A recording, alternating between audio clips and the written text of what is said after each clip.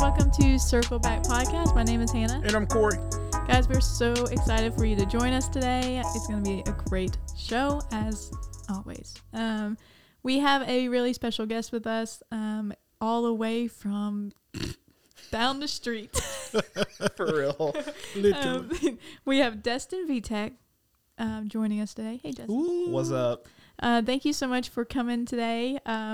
So Destin and Corey and I have known each other for, I don't know, like 5-6 years, something like that. Something like that, Probably for more sure. than that. We met at church, just that's where we meet a lot of people. And then now Destin has a beautiful wife and a great little girl. She's so pretty. And yeah, he's become a full-on, just this manly man. He has like an 8-inch beard that you guys can't see, but it's for huge. sure.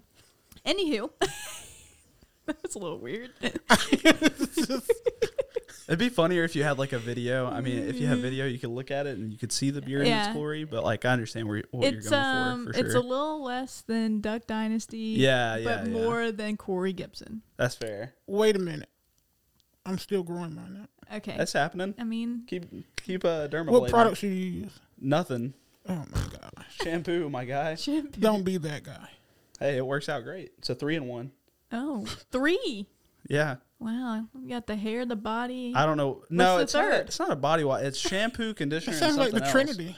Trinity. Yeah, it sounds like that The song. Trinity of the Creator God, shampoos. He is Yahweh. You remember that? Yeah. That's a throwback. Okay. So anyway, Destin is currently working in ministry. For sure. He is a children's pastor, correct? Yep. Okay. Which is awesome. We love that. He does that with Megan, his wife, which shout out to Megan. She's awesome. So Destin, tell us a little bit about what got you into where you're at right now, just ministry. Like, what got you into where you are? So, about 7 years ago, I started attending church for the first time when I was a teenager, and I got radically saved. It was a very fast process, but I really never looked back from it. Essentially, I started going to a service, and I loved everything about it, and came back again on a Sunday. And then whenever I came on the Sunday, I loved being at church. I loved being with people, and the Lord just really changed my heart. Before I knew Jesus, I was an atheist. I would consider it more like agnostic. Like I always thought that there was something out there, but I didn't exactly know what to believe. Sure. Because my home environment was not always the greatest. Like, shout out to my mom. She's the best. But there were times where when we were growing up and I was going to church, you'd have a lot of fake church people where they were just like one way at church, another way at home. Right. And so I thought that was nothing I wanted to be a part of, which is so funny because even today it's still the same thing. But I'm a part of it instead. But I got radically transformed, and I just fell in love with everything church and helping people, really. And so I started serving anywhere they'd let me. And then eventually a good mentor of mine, David Harris, just let me serve in kids ministry one time. He's like, just do it. You'll love it. It'll be great. And I did, and it clicked. And I was like, this is what I love. Yeah. I'm very thankful for this, and I want to keep doing this. Cool. So sure enough, I did. And here we are like 4 years later. There we are. So, So let me ask you this. What do you mean by radically saved? Like, what is your definition of that? I mean, I think some people, they'll go to church for 3, 4, 5, 6, 7 months, and they'll just like attend. I thought you were going to keep going. 3, 4, 5, 6, I thought 7, about 8, going 9. all the way to 12. I thought that would have been funny, but they go and they're just going. But it was different for me because I went and immediately thought, like, this is something I want to keep coming to, but I want to understand like more about the behind the scenes of it. Like not just what worship is, not just what a message is, but like I want to understand really who Jesus is. And so I think that the difference in that is like I understood that part so quickly. So I immediately wanted to dive in with finding out who Jesus was and a relationship with him. So I asked a dude in our church, I was like, hey, I want to get saved. How do I do that? And he was like, bro, come with me right now. We'll pray. You're getting saved right now. And sure enough, we prayed together, and the rest is kind of history. I think it's not like the reason I'd say it's radical is because of how my belief systems were before versus like 2 weeks later, I was completely believing something totally different. Right. So it was pretty And radical. so now that you're in children's ministry, in leading these children, do you think that it really clicked for you because you did not have that as a kid? For sure, like yeah. a healthy environment, like a healthy view of that. I think so, and I think it's really amazing how God's used me to do that because I have no experience with it whatsoever. Mm-hmm. So like I never considered going into it. When I started going to church, I started attending in youth group, so I thought like maybe there was a call to ministry there, like I was going to be a youth pastor. Mm-hmm. But then, like I said, that first time I started serving, it just clicked. Yeah, It's something about when a kid just like has that light bulb moment like I had where it clicks for them and they understand like, okay, this is legit and this is a real thing and Jesus is a real person I can believe in. And I mean, it's encouraging to have that found, like, I mean, you were much older than kids, like, I mean, you're older when that light bulb clicked for you. Yeah. And your life could have been totally different if it had been a Destin in your life when you were little, right? Yeah, for sure.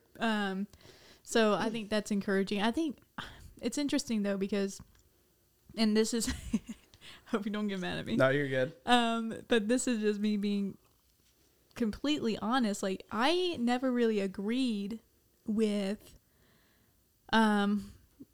a pastor or a children's minister, not having kids themselves. Like, I was like, I don't understand how, sure. like, I just didn't I was like, I don't understand how that even, Yeah. or a youth pastor that's Even like, a lot of people. yeah, or a youth pastor that's like 19 years old. Yeah. Like, it's like, what the heck? Like, you know what I'm saying? Like you're barely an adult yeah. yourself. I Yeah. get that. Yeah. Yeah.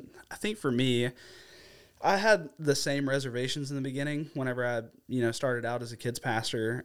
But I really think the difference was that I knew I was called to it. I knew I was anointed to do it. And that's what made the difference in it. And then whenever I had a kid, obviously it's completely changed the scope of that too. Like I used to be very one track minded. Like I was thinking about the room that I was teaching in and that was like the room that was the top priority. And then once I had, Ileana, everything shifted to where, oh crap, now I got to actually start thinking about like everything. I have to think from birth all the way through of like, what do I want her to get out of this now? Yeah. So like, I see where you're coming from for sure. I think a lot of times like that happens where someone comes in and they don't necessarily have the real world experience behind it. But I think, like I said, like the Lord really anoints them to do it. If he does, I mean, sometimes people get in wrong positions. Wrong seat on the bus. Yeah, sometimes it happens. Yeah. But sometimes it's right, and you can tell it's right. So. And it's all about growth. Yeah, you grow as a leader. You grow as in this position, in this role as a pastor, and so yeah, I definitely commend you on that. Yeah, Thank absolutely. you. I mean, and that just goes to show you, like, I don't really think that way anymore, but it was like kind of how I was brought up to be. For sure. And but at the same time, it's like, man, like, how many times in the Bible was leaders like should not been in that position? Like they were not qualified at all to be doing what they were doing. Yeah. And like for me, like I have a son, and for me with the children, if he's in children's church, like I want him to know Jesus, but ultimately, like I want that whoever's leading to love him, to care for him, and to, you know what I'm saying. And so, and I think that sometimes it's harder to do that when, like, I know for me, I can never be over children's ministry. That's fair. It's a special anointing. It's a really is, and it's like, and people just assume all the time. They're like, "Oh, you have a kid? You wanna volunteer?" You No, start I do serving not. in the children's hallway? Absolutely not. I dislike children. No.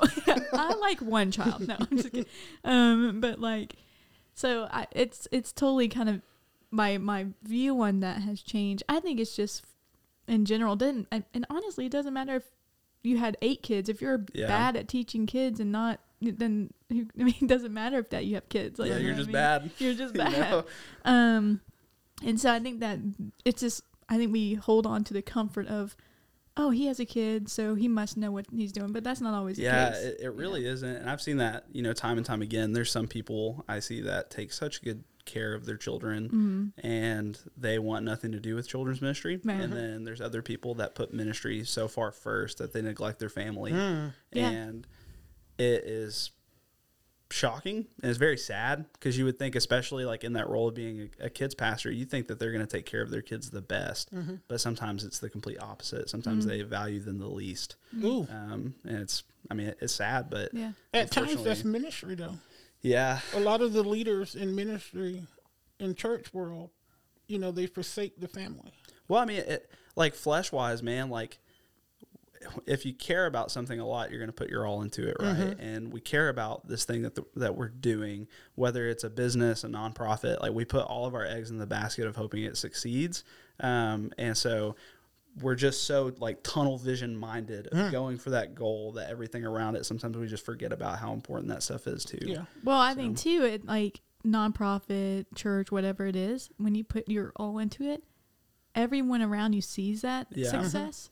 No one really sees the success in your family when you're home alone. Yeah, for sure. And so you don't really get the validation you would get if you're doing it for the public eye. Yeah. And so it's become more attractive. Even though you love your family maybe, but this over here becomes more attractive because I'm getting so much affirmations from this. You're getting recognition for it. Getting recognized. Yeah. I'm getting the awards. I'm getting, I'm getting the promotion, whatever. But then you go home and it's like, as long as we look good at Walmart, we're good. Like, yeah, you know man. what I'm saying? And it's like, that's just this disastrous thing that happens in your, if you have children. There's my hope. Like, so I worked in ministry and I put a lot of time, a lot of effort into what I was doing. But I told Matthew a lot, and I think even Corey, is like, I do not want my son to see me serving other people more than I serve my family or to serve him. And that was a big thing for me. And there was hard conversations where luckily I did work for really good people and they were always like family first. Like they were big about if your family's not healthy, we can't be healthy. Yeah.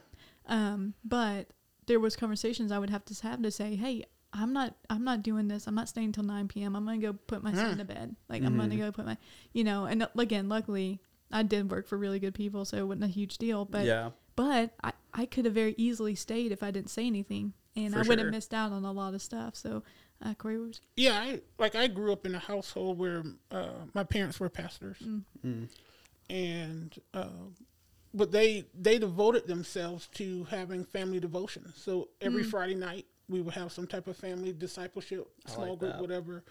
And even though they were doing ministry in the public eye, they never forsake the time that we had as a family. So we did prayer, we worship. I learned how to pray standing up. I learned how to sleep with the lights on because my dad would start praying for everybody and the government and literally naming them by names and stuff like that. And it was like, wait a minute, we're 3 hours into this and I'm 10 years old. Like, hold on now. Yeah. And so, but like that cultivated in me, this responsibility of owning my own faith as a child. Wow.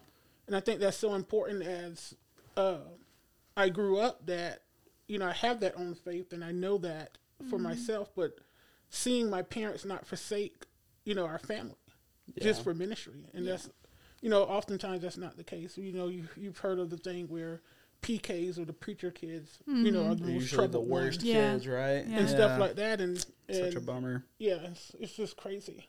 Well, I think being like first generation ministry too, like none of my family that I know of at least had any like ties to ministry at all. Yeah. So I'd never seen that firsthand of that happening to people.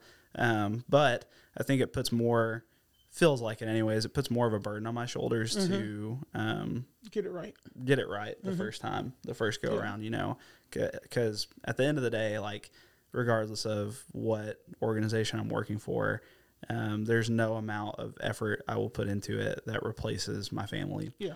And when I leave that place or I move on to the next thing, like it's still going to be running. It's still going to be going. Yeah. But is my daughter, still going to love me? Is she still going to love Jesus? Yeah. Your spouse. So I always, like I always think about that on the forefront of like, there's no amount of effort I'm going to put in that, to be honest, like, you're going to make some people happy. You're going to make some people mad just regardless. Sometimes they just look at you and get mad. I don't know if you have those kind of people, but I do.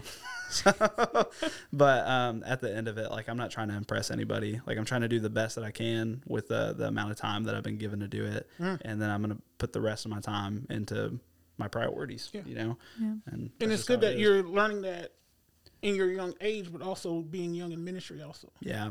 And getting it right. The first time. It wasn't always like that. Yeah. I mean, the first go around, like, I won't mention names for the sake of names, but I've worked at 2 churches in the past 3 years.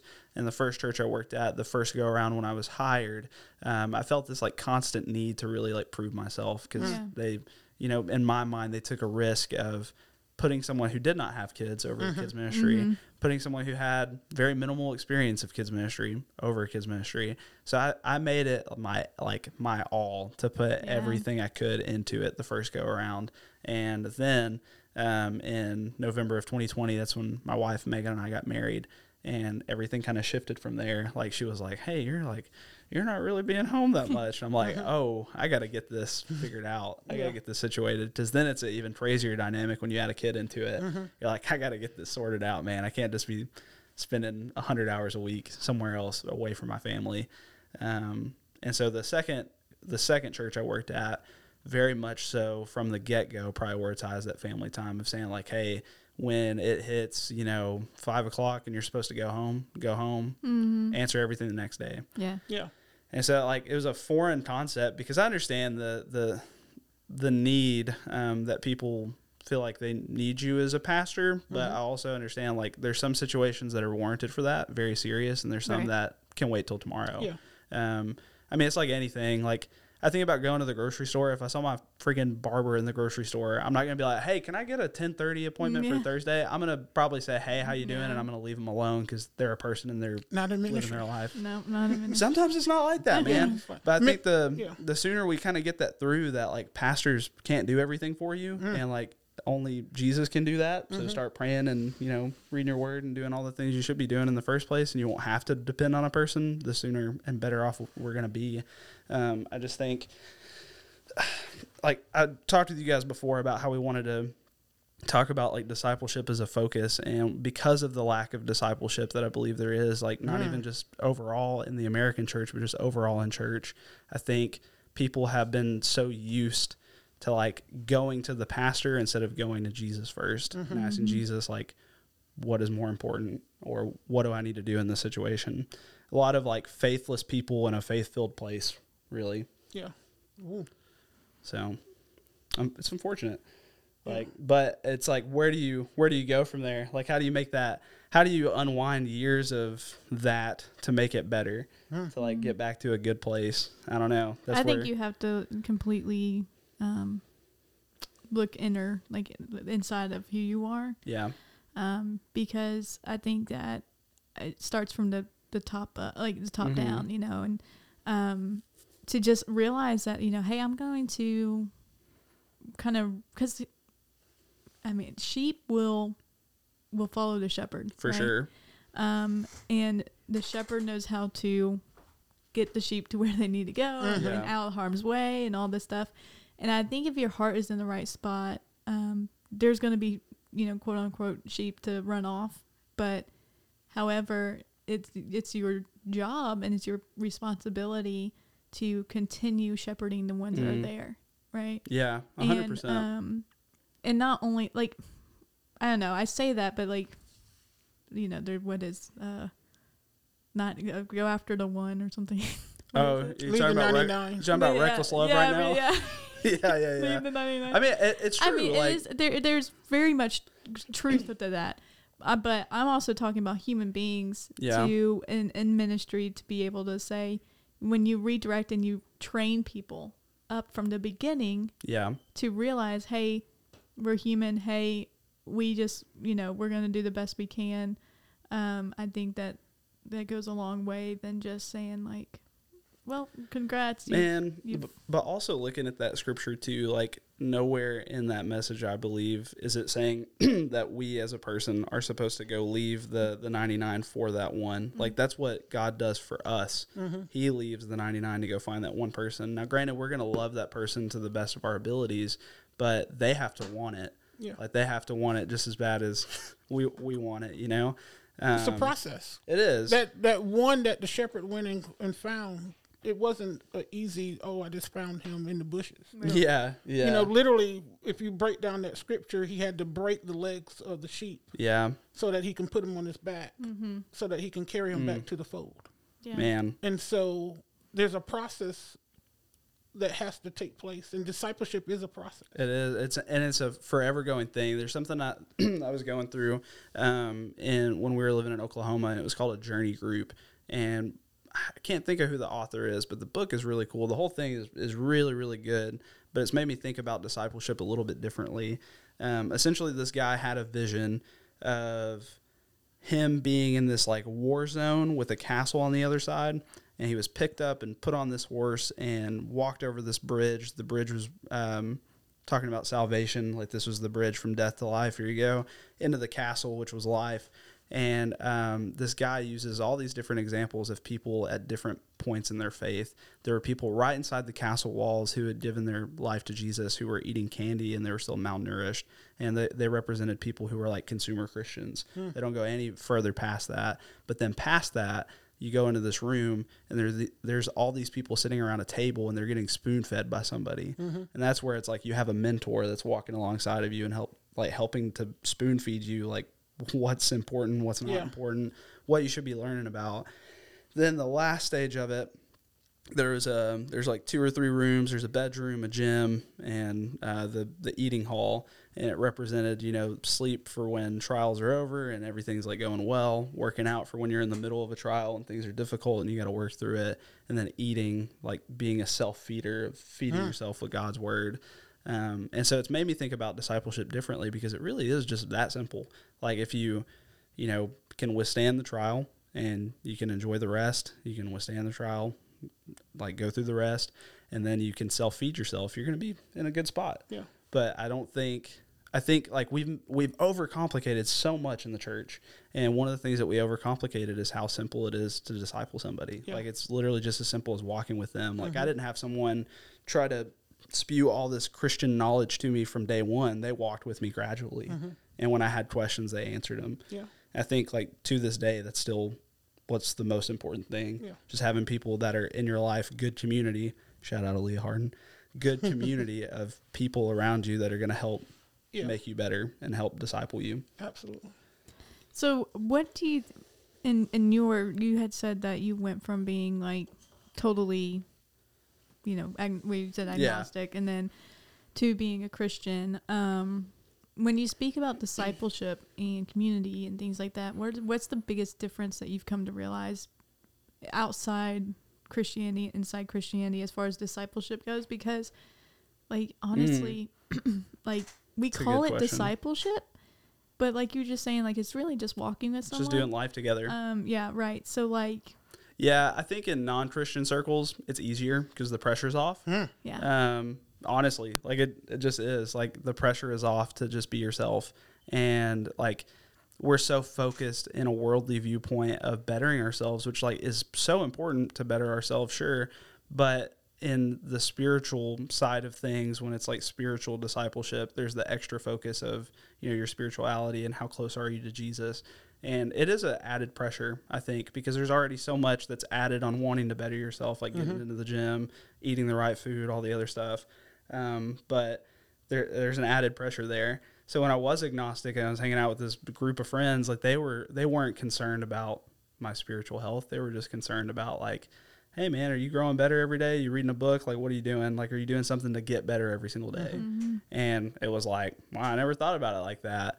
But I still keep that same mindset. But now as a pastor, there's the added spiritual side of, like, I want to make sure you're spiritually healthy as well. Yeah. But I can't do everything for you. In the same way that I can't make you, like, work out, I can't make you eat right, I can't make you spiritually healthy either. You have to want that for yourself if that's something that you want. Yeah. And if you don't want it, you don't want it. If you want it, you want it. Yeah. And you're going to go after it if you do want it. Yeah. So.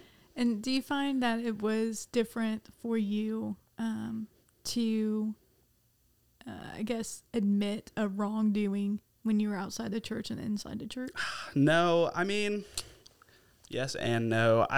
Okay. I think from the outside perspective of, like, not knowing Jesus, the agnostic belief, it was very easy to fess up to something because there was not this, again, the added pressure of it. But then when you're in the church world, it almost feels like you're not just disappointing a person, but, like, sometimes we feel like we're disappointing God as well by revealing that, which is not true. Like, you're not disappointing him. You're you're doing what you're supposed to, coming to somebody and telling them in faith.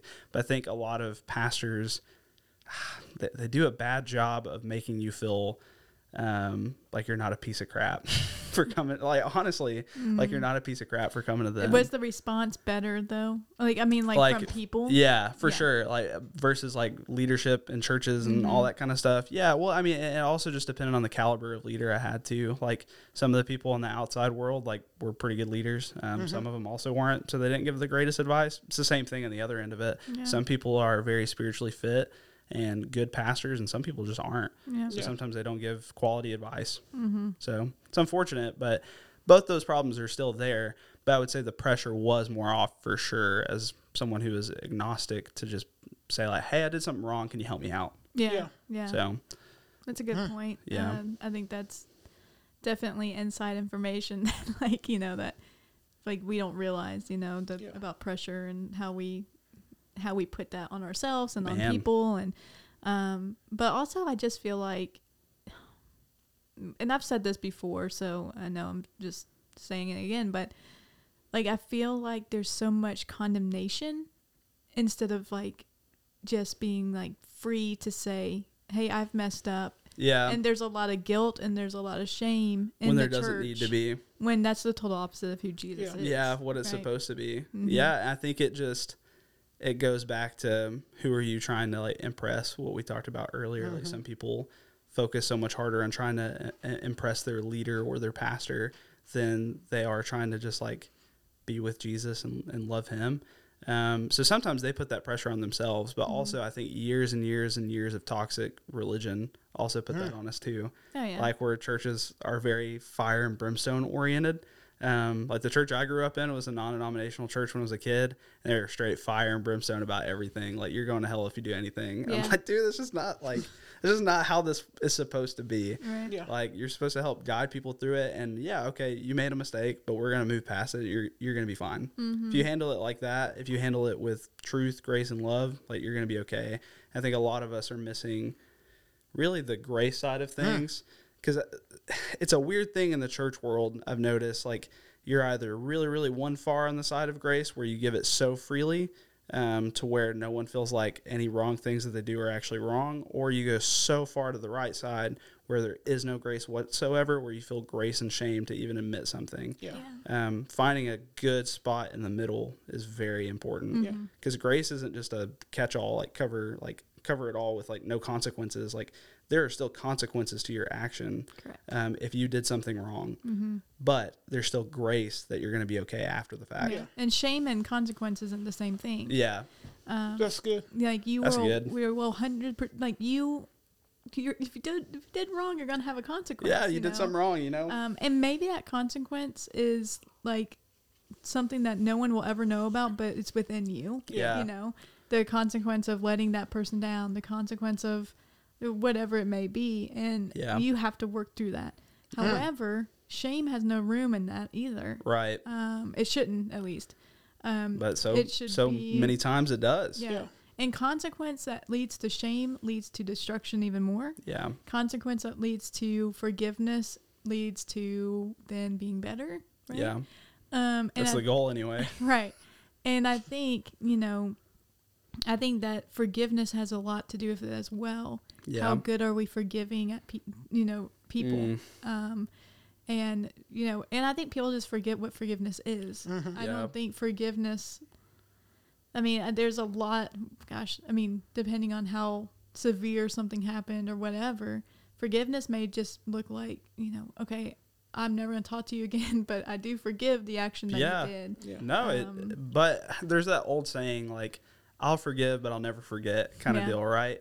Sometimes people take the I'll never forget side of it into so much stock, and it doesn't have to be that way. Like, if you're forgiven, you're forgiven. Right. Move on from it. But so many times when you're in a bad situation, or like you did something bad, but then years later you're good now, right? Like you're totally fine. You've moved on from that.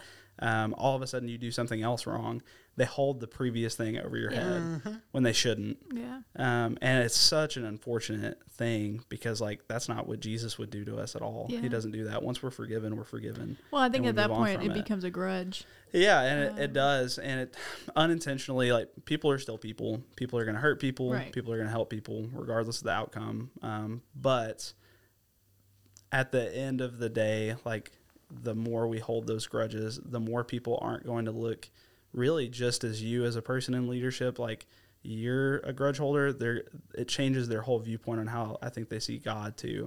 They think God is that way, even though he's the complete opposite of that. Well, It's we're the image bearers of God. I almost wore that hat today. But, like, you know, sometimes the only Jesus that people are going to see is you. Yeah. And, So true. That's you know, good. and so how are you going to Are you portray modeling that? the way? Right. Yeah. And another thing to just say about that is perfection, or you trying to look like perfection, is not modeling who Jesus is. I also don't think it's as appealing as we think it is. 100 You know? freaking percent. Like, Yes. as someone who's been around the block now for a minute, you know, been around the block now for a minute. J-Lo. Yeah. I think He acts like he's like 50 years old. yeah, He's when been I'm 24. Yeah. But, like, I think, I don't know, I would rather attend a church that is real and follow a leader who is real rather than a church that always thinks that they're right. Yeah. And Craig Rochelle says that a lot. That was another church that I was at for a while, is Life Church. And he says that all the time, that people would rather follow a leader who's real than a leader who's always right. Yeah. And it is so true. Yeah. Like, I would rather follow someone who has faults just like I do and does the wrong things just like I do, than follow someone who pretends like their life is always 100% perfect all the time. And talk is cheap. Yeah. Like, Yeah. you can say all day from a pulpit, hey, we're real here. Hey, we love you, blah, blah, blah. But if your actions do not follow that, Yeah. it's not going to hold any weight. Well, for decades, we believed in the church where the pastor was not supposed to let the That's people wild. see him bleed. That's wild. And that was the thing. If you was a leader, don't show weakness. Yeah. Don't show you being vulnerable. Don't show, this other side of who you are. And people believe that, and pastors believe that, and they believe that that's how you grow a ministry and you grow churches, not let them see what's really going on in your soul. And now we see the complete opposite.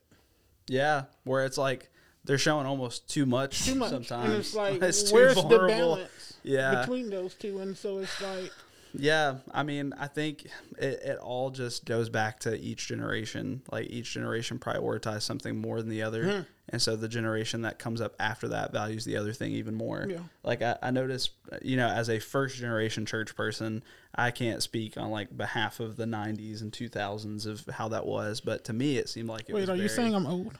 I'm saying you're a seasoned veteran, all right, Corey G? You're like LeBron James. You're still in your prime, even at age 40. Watch it. But no, I think I think each generation's going to prioritize something different. I think that generation prioritized perfection over presence. I mean, is a good way to say it. Like, there was still the presence of the Lord in places, and believe that the Holy Spirit did really incredible things, but so many leaders fell prone to really bad things, like idolatry, adultery, whatever. You see all these people after the fact now who are, after they pass away, it's coming out that they did all these bad things while they're still alive. And it's terrible. Like, it shouldn't be like that. If they were just open and honest with themselves, like, people would understand that. Exactly. They would And it understand doesn't you're a human mean, being.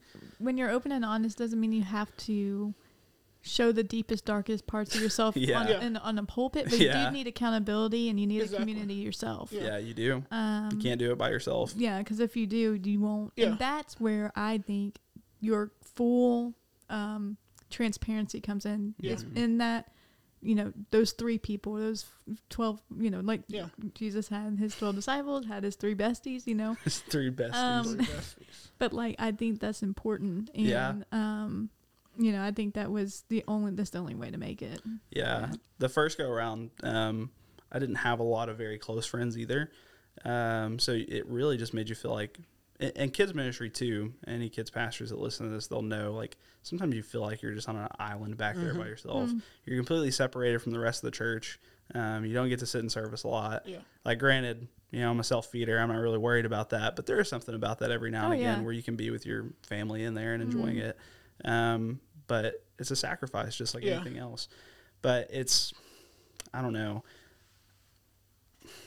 It's a really weird thing.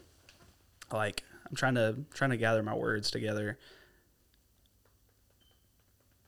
I don't know.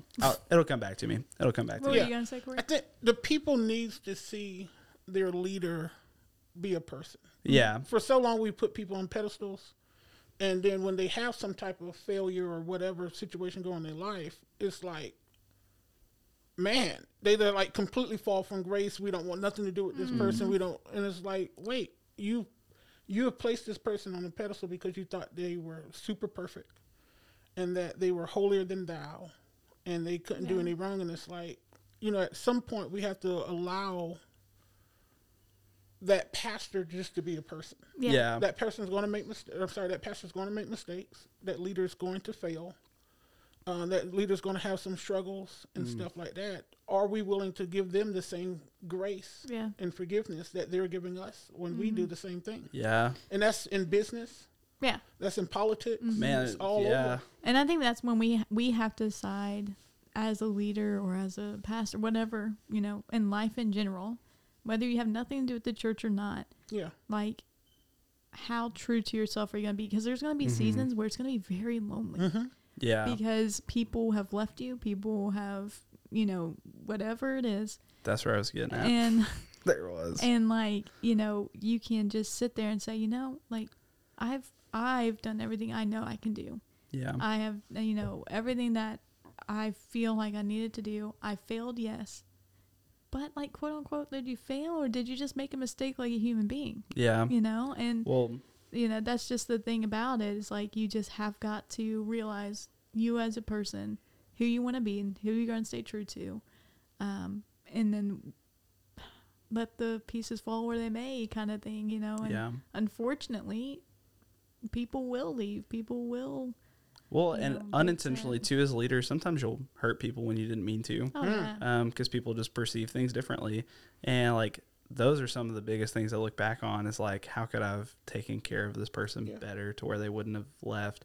But oftentimes, like, you can't control that. Yeah. A lot of times, if they're going to find a reason to leave, they're going to leave. But what I was trying to get back to earlier is, like, the first go around, I didn't have a lot of really close friends, and I think that hurt me because I had no one to go to.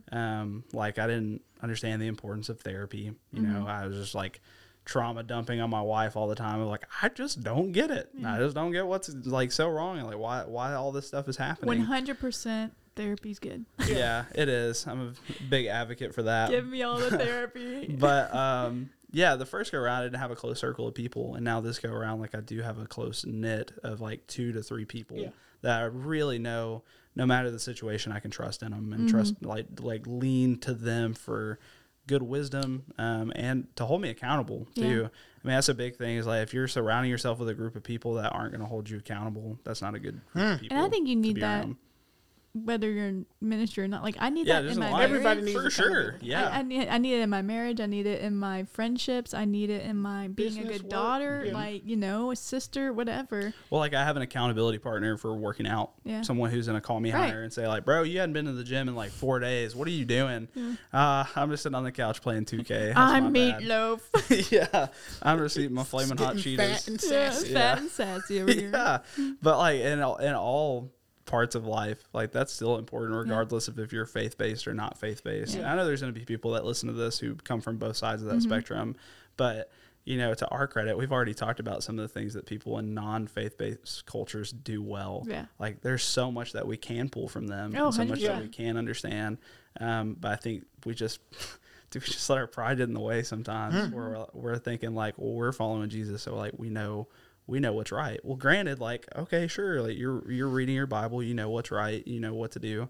But dude, people are still people, and we have good ideas. We have good things that we can pull from. Just like the church pulls like big things for like marketing, Right. the same thing we can pull things for care, you know, for therapy from people who are faith-based counselors to people who are. There's still things that, you know, we can pull on from each other and, you know, apply it differently. Yeah. Like you can apply it faith-based if you want, or Absolutely. you don't have to. Yeah. So. Yeah. I think that's really wise, and I think that's really good to realize the balance of, you know, I can go through both ends. And like, you know, it doesn't mean I'm going to put my faith in the world. Yeah. Like, but there's some really smart people out there. Well, like way I go smarter than me. to a non-faith-based counselor, Yeah. so it's a lot of science all the time, Right. and it's like, I didn't think about that. Yeah. Yeah. But like, there's nothing wrong with that if it's helping make me not just a better husband, you know, a better father, a better leader, but a better person. Like, I'm gonna 10 times out of 10 recommend that if it's working. Well, we get in our Christian bubble and we think that's We think like the yeah. everything else like ew, Yeah. gross. Yeah. Well, and You it's know? like, man, like, you know, there's people that are like, I've never listened to a secular song in my life. Yeah, man.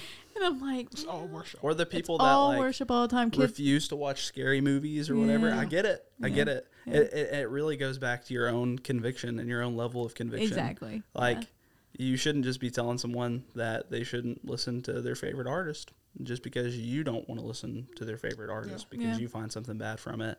Now, there is accountability in There is. what you listen to and what you watch. There is. But Yeah, like if I'm sitting there watching porn, someone should probably say, "Hey, Hannah, Probably shouldn't be doing that. calm it down." But if you're listening to some, I'll be honest with you, if you're listening to some Post Malone, I'm not gonna get on you that bad about it, all right? Because I'd be listening to some Post Malone. But again, I like me some Beyonce too. I can't lie, but it's that weird thing where not even sometimes people in Christian leadership, but just like Christians in general will try to come at you and be like, you shouldn't be doing that. Right. And it's that immediate, I know you guys had that conversation with Mary, that immediate call to judgment of doing that. Like, bro, get the big fat log out of your eye first before you try to tell me what I'm doing. Yeah. So. And I mean, like, for me, so, like, I have this thing, and I've had it for, like, years, but I haven't watched, like, a rated R movie in, like, I don't know, years. I think unintentionally I've done that as However, I'll be watching Netflix MA, mature audience. That's which is the crazy. same thing, by the Same way. thing, man. Right. And so, like, you know, and it's so funny because, like, Matthew would come in and be like, "What are you watching?" I'm like, "Oh, I'm watching the Kardashians or something," you know, and he's like, "Well, you want to watch this movie?" I'm like, "Nah, it says it's rated R. I'm not doing that." Like, Yeah. you know? And it's like, but however, like, I still don't really watch rated R movies. Yeah. And there's a part of it, like, if it's too much for me, I'll turn it off or something like that. Right. However, I don't care if you watch a rated R movie. It's your I don't give a rip, like, potato chip. like, That's I your mean, problem. Like, I just don't, because a lot of times it had, like, for me, it was just too much of unnecessary, like, whether it would be sexual or cussing, whatever, and like it was just too much for me. Yeah. And I think I would have been that. It honestly has nothing to do with God. There's your personal level of conviction. I know plenty of people who are not saved that have the That's same what I'm coming level at. of conviction of like, man, I just don't like listening to that because they cuss 87 times in this movie. Yeah. I just don't like that. I just don't find it funny. Like, you know what I mean? And it's like a lot of comedians. Like, I'm like, I just don't find that funny. But it has nothing to do with God. Like, if I was not saved, I still probably would have been a virgin until I got married. Had nothing to do with God. It was just my personal, I want to do this for me, like, you know. But, like, I think people get just so caught up of, like, oh, like, you're doing this, or that. It's like, well, again, the added pressure of adding it on, like something that, to be honest, you probably wouldn't have thought much about in another circle. You're now thinking of it even more because that pressure is put on, especially from such a very young age, of making sure, like, in our realm of abstinence and everything else. And I understand it, like, big advocate for that. But, you know, it's still giving people the grace for if they do mess up, if that's the expectation of saying, like, hey, you're good. I still love you. You're good. Yeah. So we need to do a better job of finding that balance as a whole, of just good accountability and good discipleship. Yeah. Less about like trying to be, I mean, mentors are important. I'm not trying to say they're not, but like less of that balance of us just immediately taking someone under our wing and acting like we're their spiritual daddy or something. Yeah. Very odd. Like, just be their friend. Just be there for them. I do not like spiritual daddy. I don't like that. Well, that's why I said it, because it makes you feel a little uncomfy, right? It makes me feel daddy. uncomfy too. No. Yeah, I don't like that. But like, I mean, I get the premise for that. Right, like, of course. In churches, you know, like you have your older people, you know, like your spiritual mothers and your fathers, the whole thing. Like they're the old people in the church that like really take care of you and help you out. I get it. But if you're like 24 like me, and I just got saved, and you're like, and you're the same age as me, I'm not looking at you to give me like a bunch of advice. I'm looking at you to be my friend. Exactly. Yeah. And to be there for me. Yeah. And if I do mess up, to call me out and help me grow from it. Right. And I mean, this isn't just only church related either, because like in life, we need those people. And I know when Matthew and I started dating, like Matthew was not a Christian at all. Right. And so, you know, we had this dynamic of like, I very much, I am, and I was, you know, and I will say like very, very vulnerably, like I was so against sex before marriage, but there was time where like, I was like, I think I'm ready. Like, you know, I love this, like I love this guy or whatever, but like he was the one to stop that, you know, and that had nothing to do about Jesus for him. All he said was, I know what you want. Yeah.